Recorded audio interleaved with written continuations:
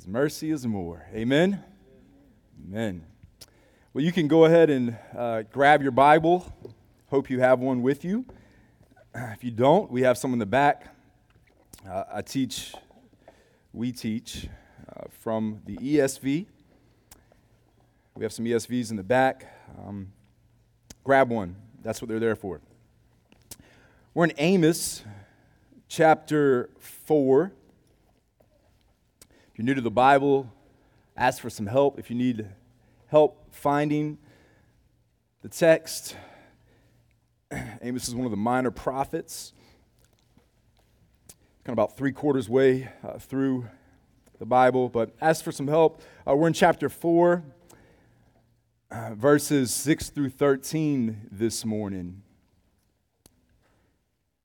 Chapter 4, verses 6 through 13. If you ever want to catch up on any of our sermons that you may have missed, especially as we're studying a book like this, you can check out the Spotify.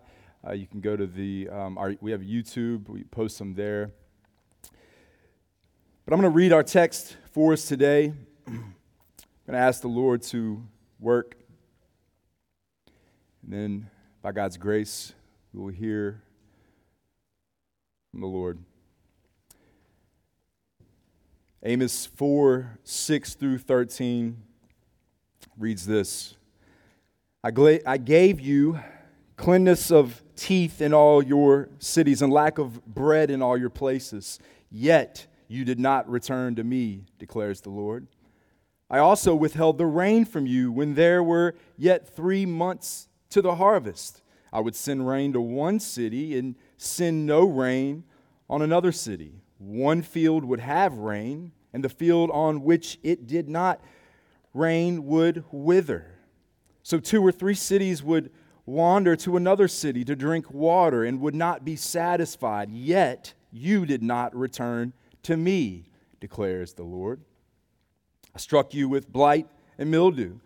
Your many gardens and your vineyards, your fig trees and your olive trees, the locusts devoured. Yet you did not return to me, declares the Lord. I sent among you a pestilence after the manner of Egypt. I killed your young men with the sword and carried away your horses. And I made the stench of your camp go up into your nostrils. Yet you did not return to me, declares the Lord. I overthrew some of you, as when God overthrew Sodom and Gomorrah. And you were as a brand plucked out of the burning. Yet you did not return to me, declares the Lord. Therefore, thus I will do to you, O Israel. Because I will do this to you, prepare to meet your God, O Israel. For behold, he who forms the mountain and creates the wind and declares to man what is his thought, who makes the morning darkness and treads on the heights of the earth. The Lord, the God of hosts, is his name. Let us pray. Father, we thank you for your kindness displayed through Christ. We thank you for the kindness displayed through your word that we have, where we are able to be given instruction. We're able to see your magnitude, your majesty. Father, I thank you for texts like this that just scream, God is sovereign. God, we thank you that you are a God who knows us, knows all things, and you love us. So, Father, I pray that as you know us, you would work in us. Those that need encouragement, would you bring it? Those that need conviction, would you bring it?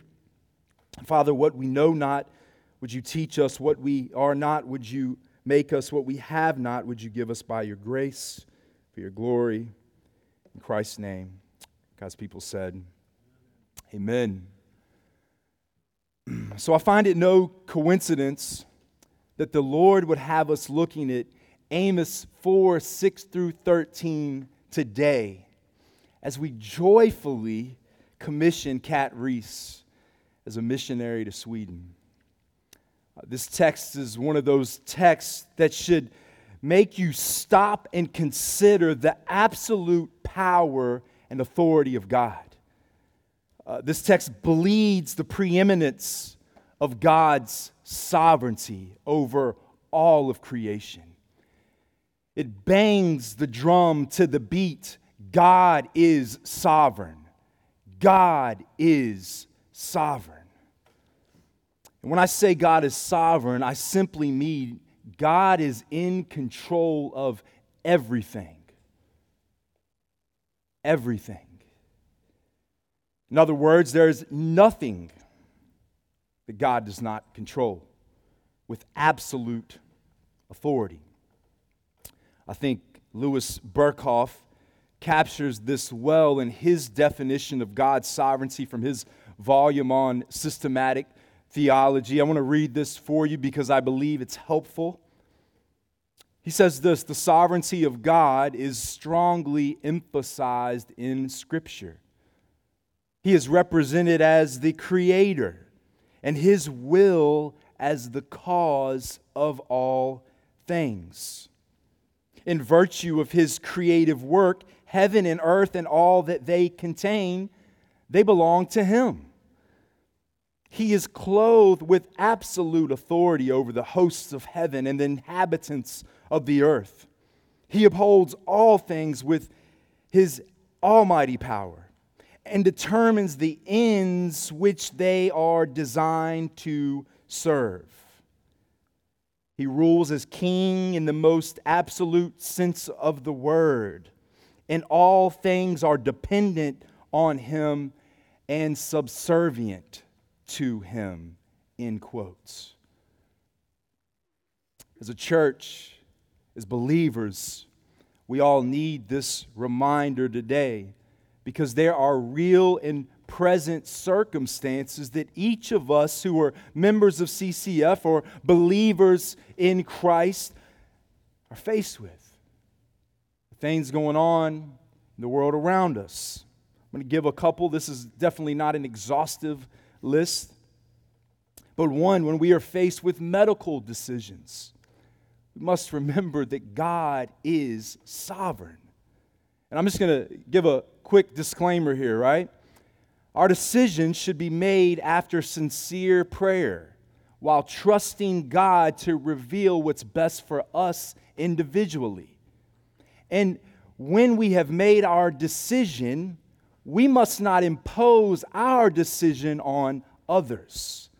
Instead, we must trust the sovereignty of the Lord to pervade in their lives as well and allow them to make the right decision for them.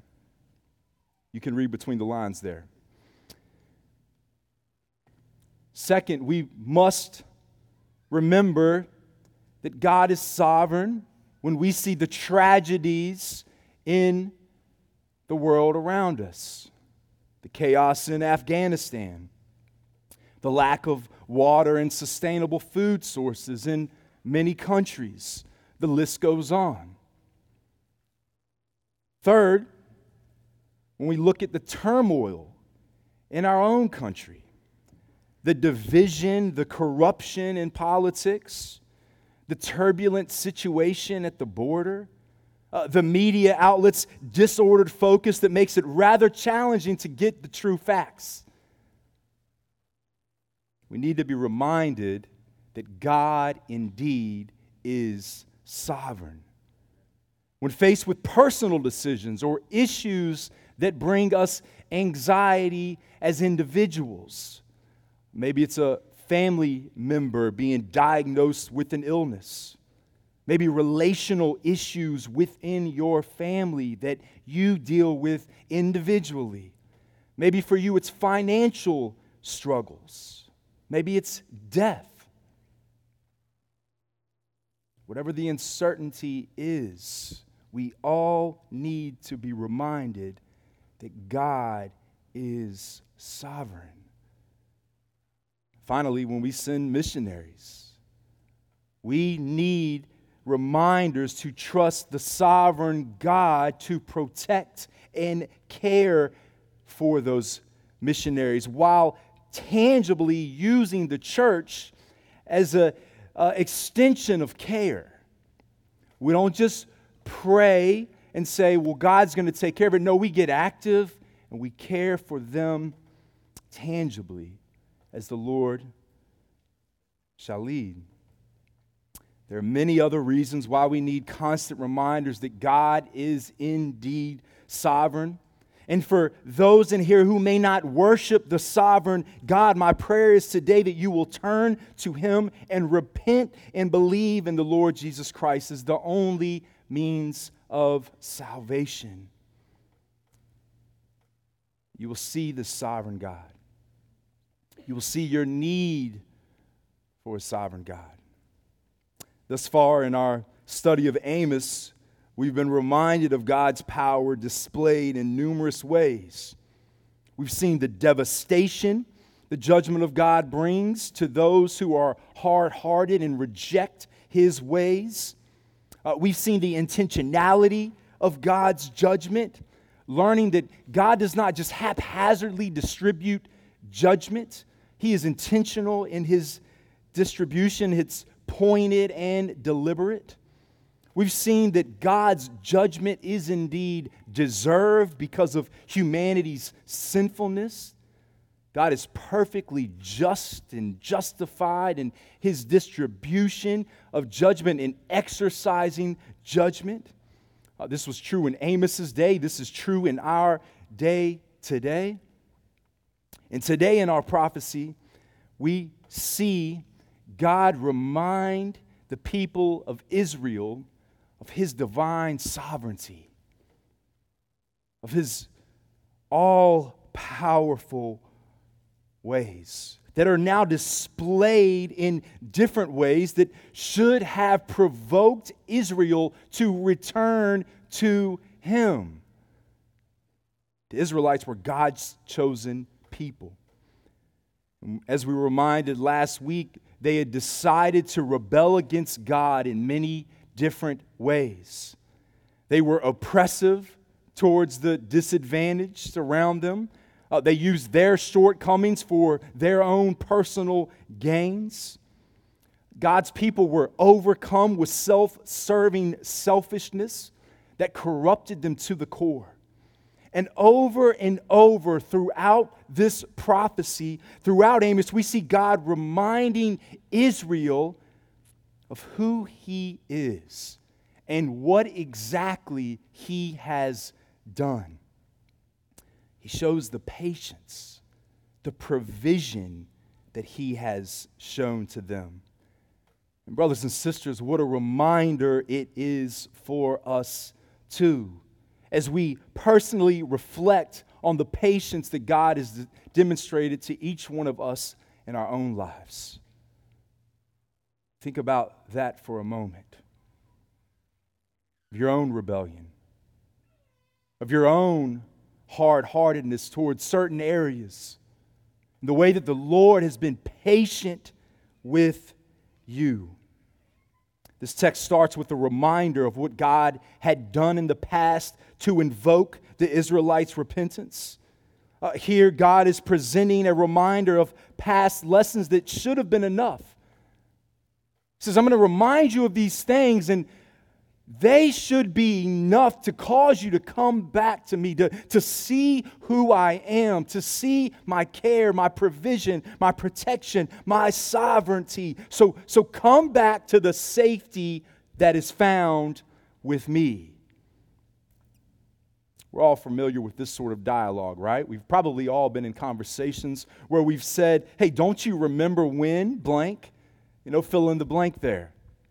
Like, don't you remember when this happened? And a lot of times this phrase is often used to prevent someone from doing something that may cause them harm. And here's what God is doing here. He makes it abundantly clear that He Himself was the cause of every calamity that would have been a familiar memory to the Israelites. Like, these things weren't far removed where they would have forgotten. The list here that we will read here in a moment would have been very familiar to the people of Israel in this time. In verses 6 through 11, he lists 5 punishments that Israel had experienced. And these 5 punishments present an overarching description of God's sovereignty over all that is. Here we see that these calamities that are listed are not simply natural disasters. Instead, they are definite acts of God. He's saying, hey, I did this. I did this. If you're taking notes, you can mark these 5 things under the heading, a punishment paired with a picture of God's sovereignty. A punishment paired with a picture of God's sovereignty. Let's look at verse 6 here. It says, I gave you cleanness of teeth in all your cities and lack of bread in all your places. And we're going to see this consistent throughout this. Yet you did not return to me, declares the Lord. Here we take notice of the first punishment that was exercised by God towards Israel. He uses this phrase, the cleanness of teeth, to reference of his withholding food by way of famine. Essentially saying, like, your teeth are clean because you don't have anything to eat. You don't have anything to get your teeth dirty on because I've taken away your food. And look at the language here. If you've got your Bible, underline that. I gave you. I gave you. And then at the end, he says, declares the Lord. There's no mincing of words here. God's not hesitant. He's not embarrassed about what he has done. He's saying, I am the one who caused famine. He's not disconcerted to say this. He's not worried about what they're going to think. And I think too often as Christians, we try to apologize for God. We want to apologize for the bad side of God. We want to apologize for the wrath of God. We want to try and soften the blow when oftentimes people really need to hear the harsh realities of what rebellion to Creator God will bring. Here God reminds Israel of the punishment here, which was famine. And the picture of God's complete sovereignty over the food. Hey, just a simple application that we can all take home. I mean, this is why we give thanks before we eat. Because we take into remembrance that everything we have, every single morsel. Hey, if you've been without food, if you've ever been hungry, which I know most of you probably haven't, you would really see that everything we are given is a gift from God. Notice too how God shows the reasoning for this punishment, which, as I mentioned, will be consistent throughout these punishments. He says, yet you did not return to me.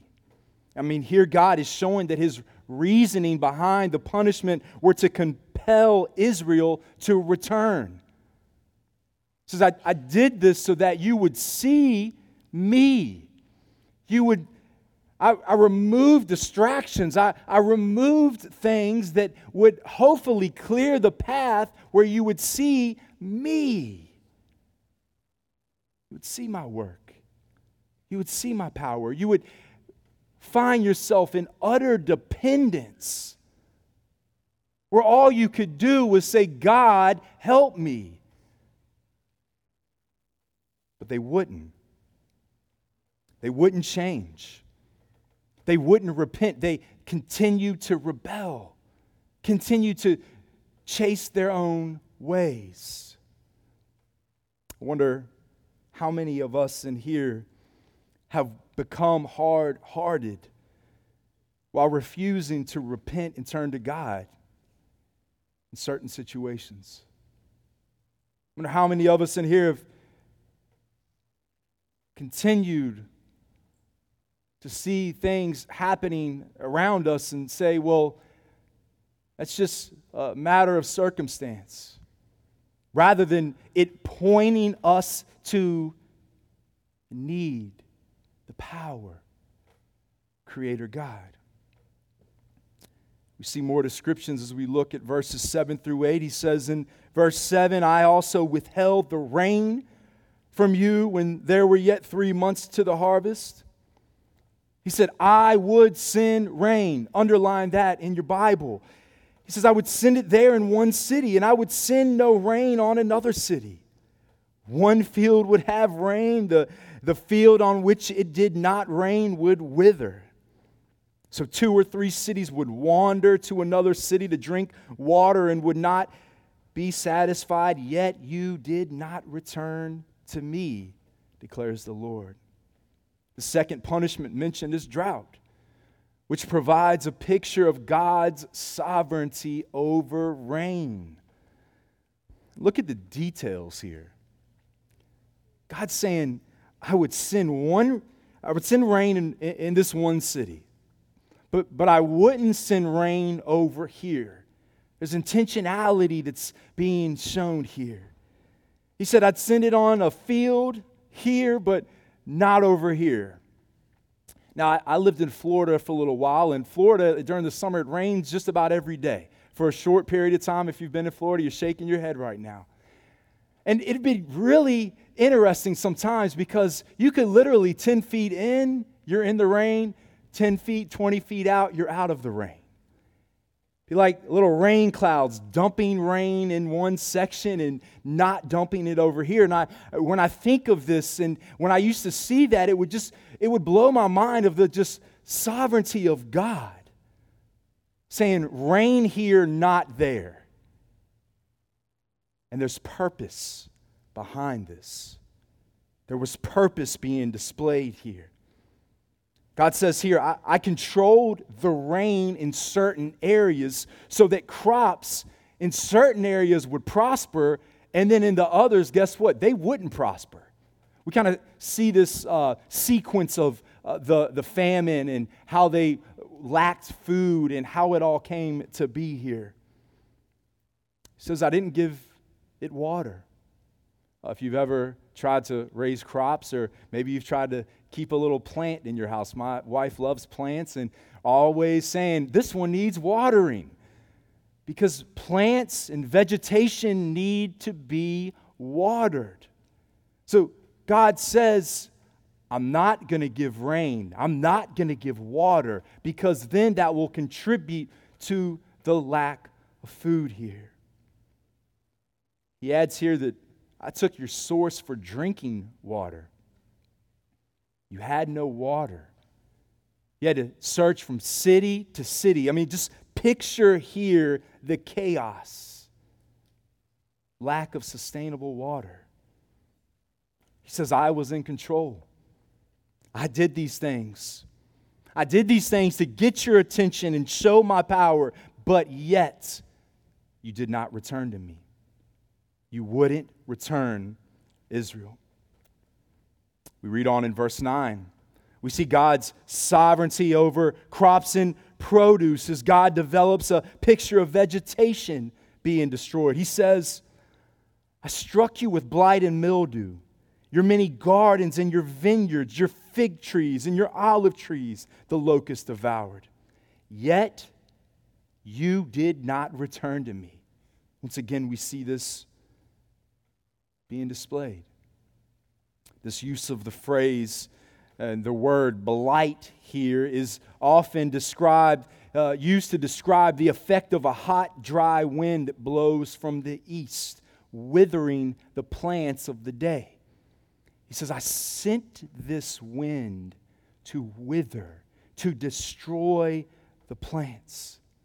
He says, it's my sovereignty. It was my hand that caused your gardens, your vineyards, your fig trees, your olive trees, everything to be destroyed. Once again, we see the reminder. God's people would not repent. Verse 10, we see this picture of war. We see God's sovereignty over the lives of humanity and the animals. He says, I sent among you a pestilence after the manner of Egypt. I killed your young men with the sword and carried away your horses. And I made the stench of your camp go up into your nostrils, yet you did not return to me, declares the Lord. Notice here too that he hasn't stopped saying, hey, this is my words. This isn't Amos talking. It's Amos speaking on behalf of the Lord. God declares the Lord. The word pestilence here is a word to describe a fatal disease that would have overcome the people. It's used here as a reminder to what had happened to Egypt and the plagues that had overtaken them. He says, I sent plagues. I sent plagues to Egypt. I sent plagues to you. Then he goes on, he says, I killed your young men with the sword. He says, I controlled the outcome of the battle. A good reminder of this is in Proverbs 21:31, where we read, the horse is made ready for the day of the battle, but the victory belongs to the Lord. God is in control. God is sovereign over wartime. What a powerful God we serve. He says, I control everything in time of battle. He says, I control who lives, who dies, what animals make it out, which ones don't. He uses this phrase, the stench of your camp, which implies that death from disease and warfare really overwhelmed their camps. It was so strong that it was overwhelming. Had a horrendous smell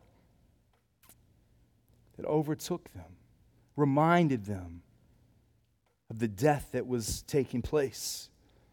In verse 11, we're reminded of the scene of Sodom and Gomorrah mentioned in Genesis 19.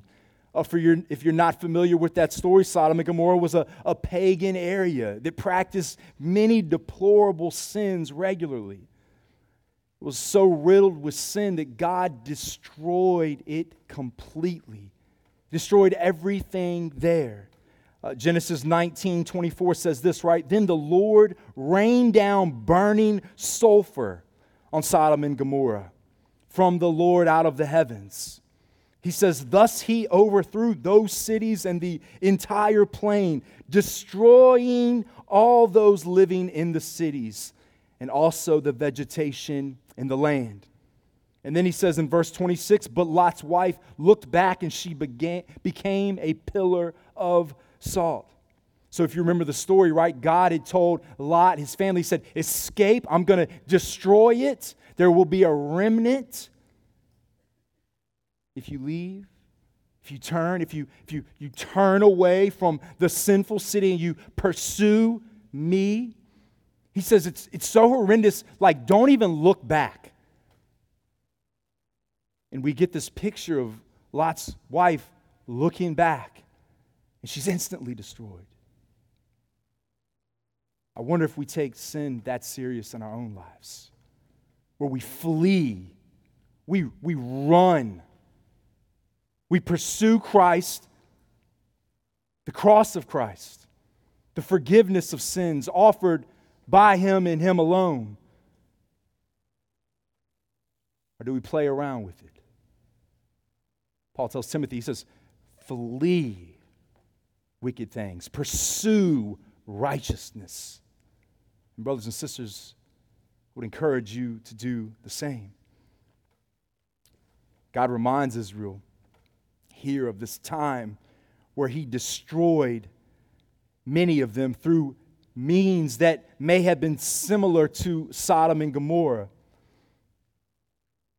He says, I often overthrew some of you, as when God overthrew Sodom and Gomorrah, and you were as a brand plucked out of the burning, yet you did not return to me, declares the Lord.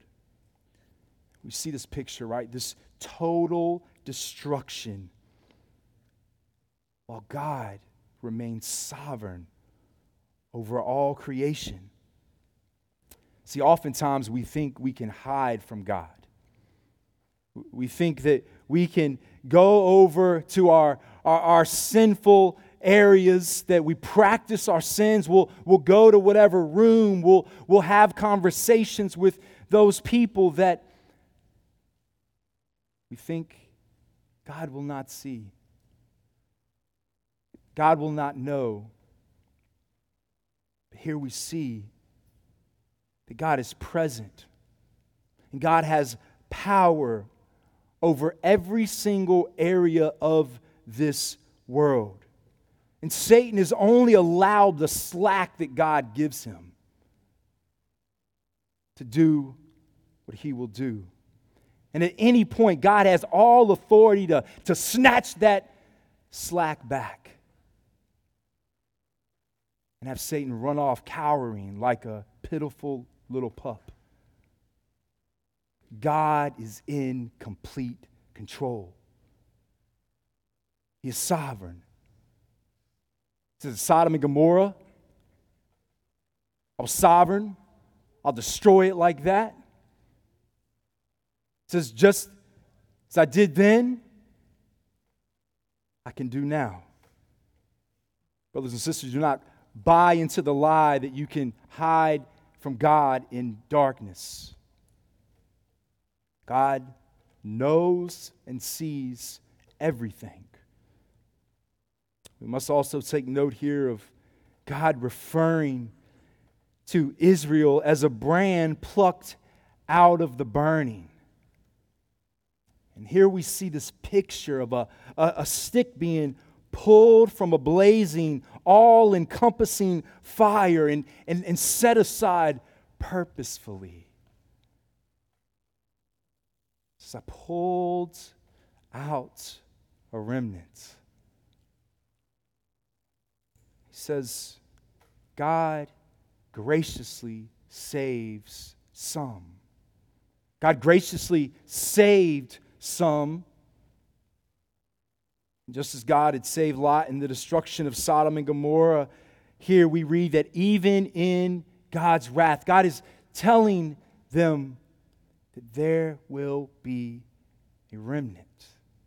There will be salvation. I will pull out the brand from the burning. But Israel here, they still wouldn't repent. They still would not repent. He says, I extended undeserved mercy. He says, I've extended and shown my kindness, my love, my grace. He says, but you wouldn't come back to me. Let's take this text and put it in just context of just biblical theology. Remember that God had chosen Israel to be covenant people.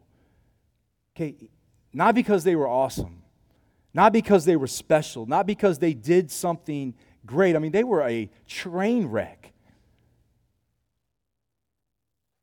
Constantly throughout Scripture, we read of their shortcomings, their lack of faithfulness, their lack of obedience, and God's continual provision, continual protection over their lives.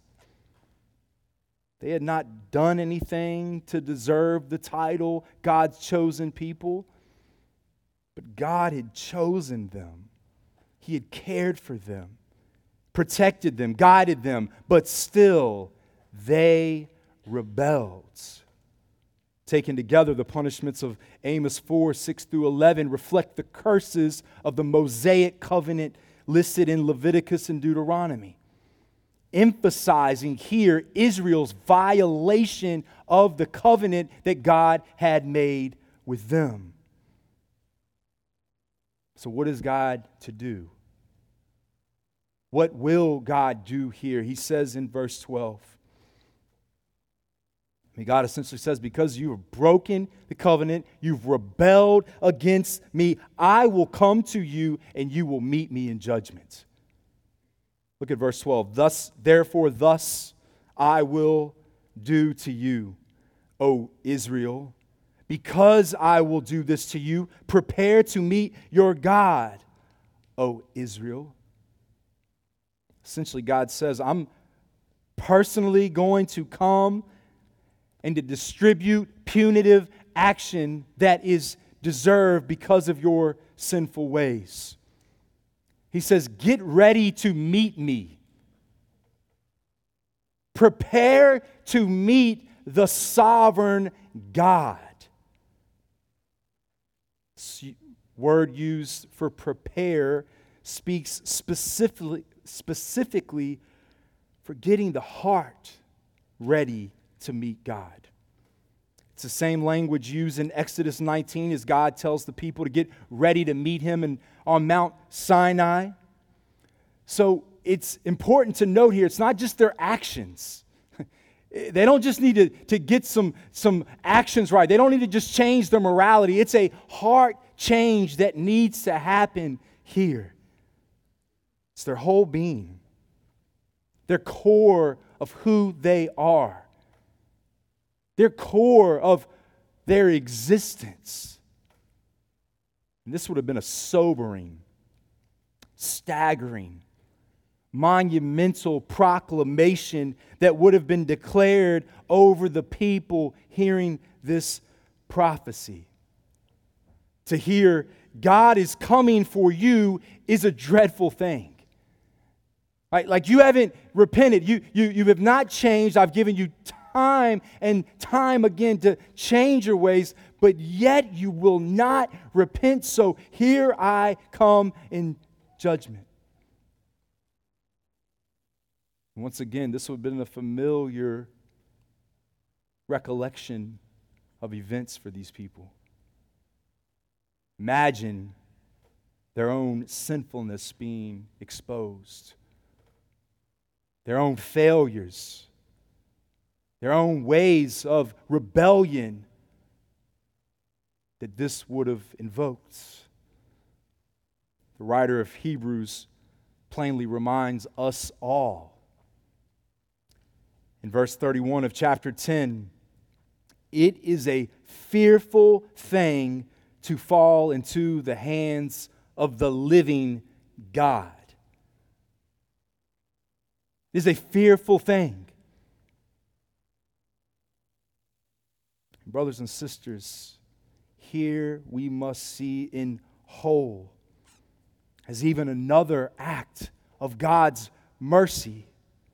Because God has sent Amos to prophesy, to proclaim to the people, to say, listen, pay attention. You're living in rebellion. You've got to change because God is coming for you. God didn't deserve them that. He didn't owe them anything. They knew the truth. They knew what was expected. And he says, the people, you've got to prepare your hearts, not just your actions, to meet the sovereign God of the universe.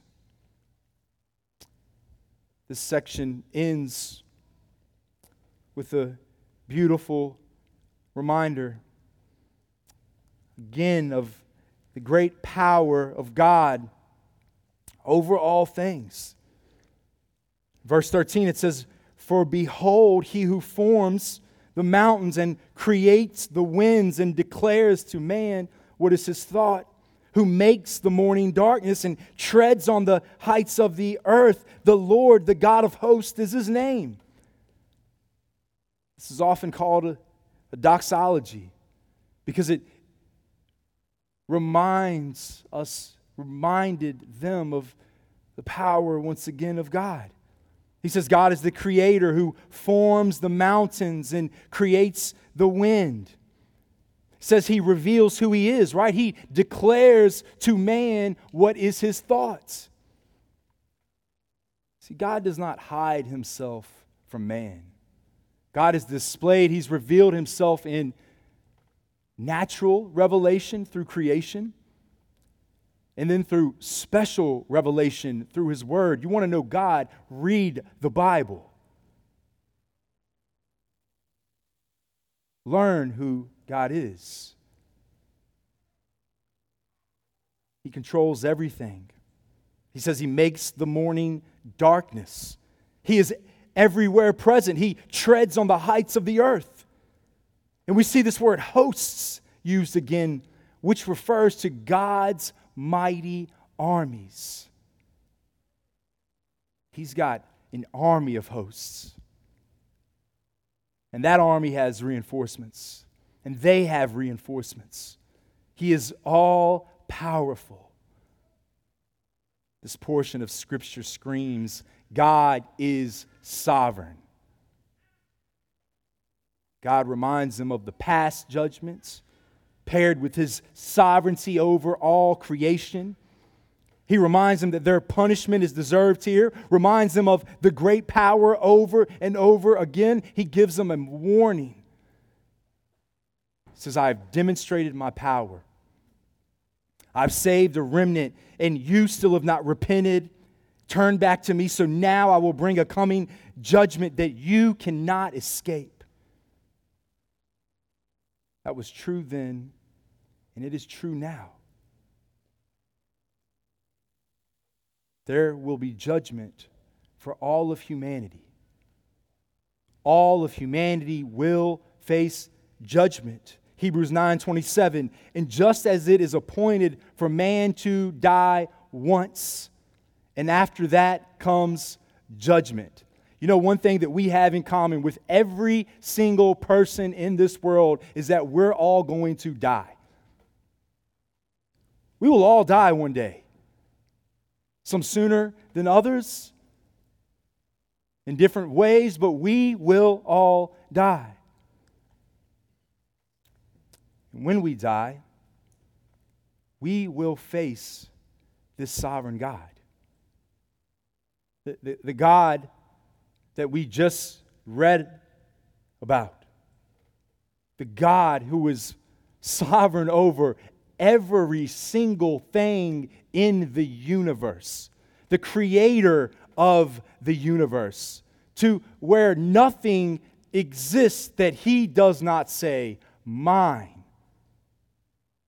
We will face him one day. But praise be to God. The writer of Hebrews continues on. It says in verse 28, so Christ, having been offered once to bear the sins of many, will appear a second time, not to deal with sin, but to save those who are eagerly waiting on him. Jesus Christ came to die for the sins of many. He came to give his life a ransom. Your sin, my sin, needs a payment. We have earned judgment. The wages of sin is death. And there's nothing that we can do. There's no good deed. There's no act of kindness. There's no getting ourselves together. Apart from the work of Christ, brothers and sisters, we are hopeless. But we are reminded here the kindness displayed on the cross of Calvary. And that the kindness that is displayed as Jesus will return one day to fully redeem those who have trusted in his work, his finished work for their salvation. Praise be to God. See, only a sovereign God could design a sovereign plan of salvation, we wouldn't have been able to figure it out. God had to save us. And He does that through Christ. And brothers and sisters, this is the God that we get to proclaim. The God that is all powerful, that is sovereign over everything, and that has provided a way for reconciliation. That apart from Christ, our judgment would be destruction as well. See, Christ absorbs the wrath that we deserve. He takes the judgment reserved for us on Himself. He took it. It is finished. It is done. When we confess our sins, our need, we repent and turn from our sinful ways and pursue the sovereign God. Only then will we be made whole. As Christians, this should be a delight to share with others. It's not a duty. It is delight. We should be constantly looking for opportunities to make much of our great God's name. And brother and sister Christian, I ask you if you are doing this. Is this the God you are proclaiming? Whether it's overseas like Kat and others who are called to global missions. Whether it is across the street to your neighbor. Whether it is to your children at home. Is this the God that you are proclaiming, that you are trusting in? Do they see that model in your home? Is it at your job? Are you proclaiming this God in your dorms at school? In your classrooms at school? No matter where God has called you to, are you calling others to turn to the sovereign God? My final question is, have you trusted in the sovereign God? So not only are you proclaiming, but the heart of the matter is, have you truly trusted? Kat and other missionaries will go across the world to unfamiliar places and unfamiliar cultures. They need to be reminded, just as we all do, that this is the God that will protect them, that will provide for them, and that they get to proclaim to the nations. And brothers and sisters, I pray that we all would do the same. Let's pray.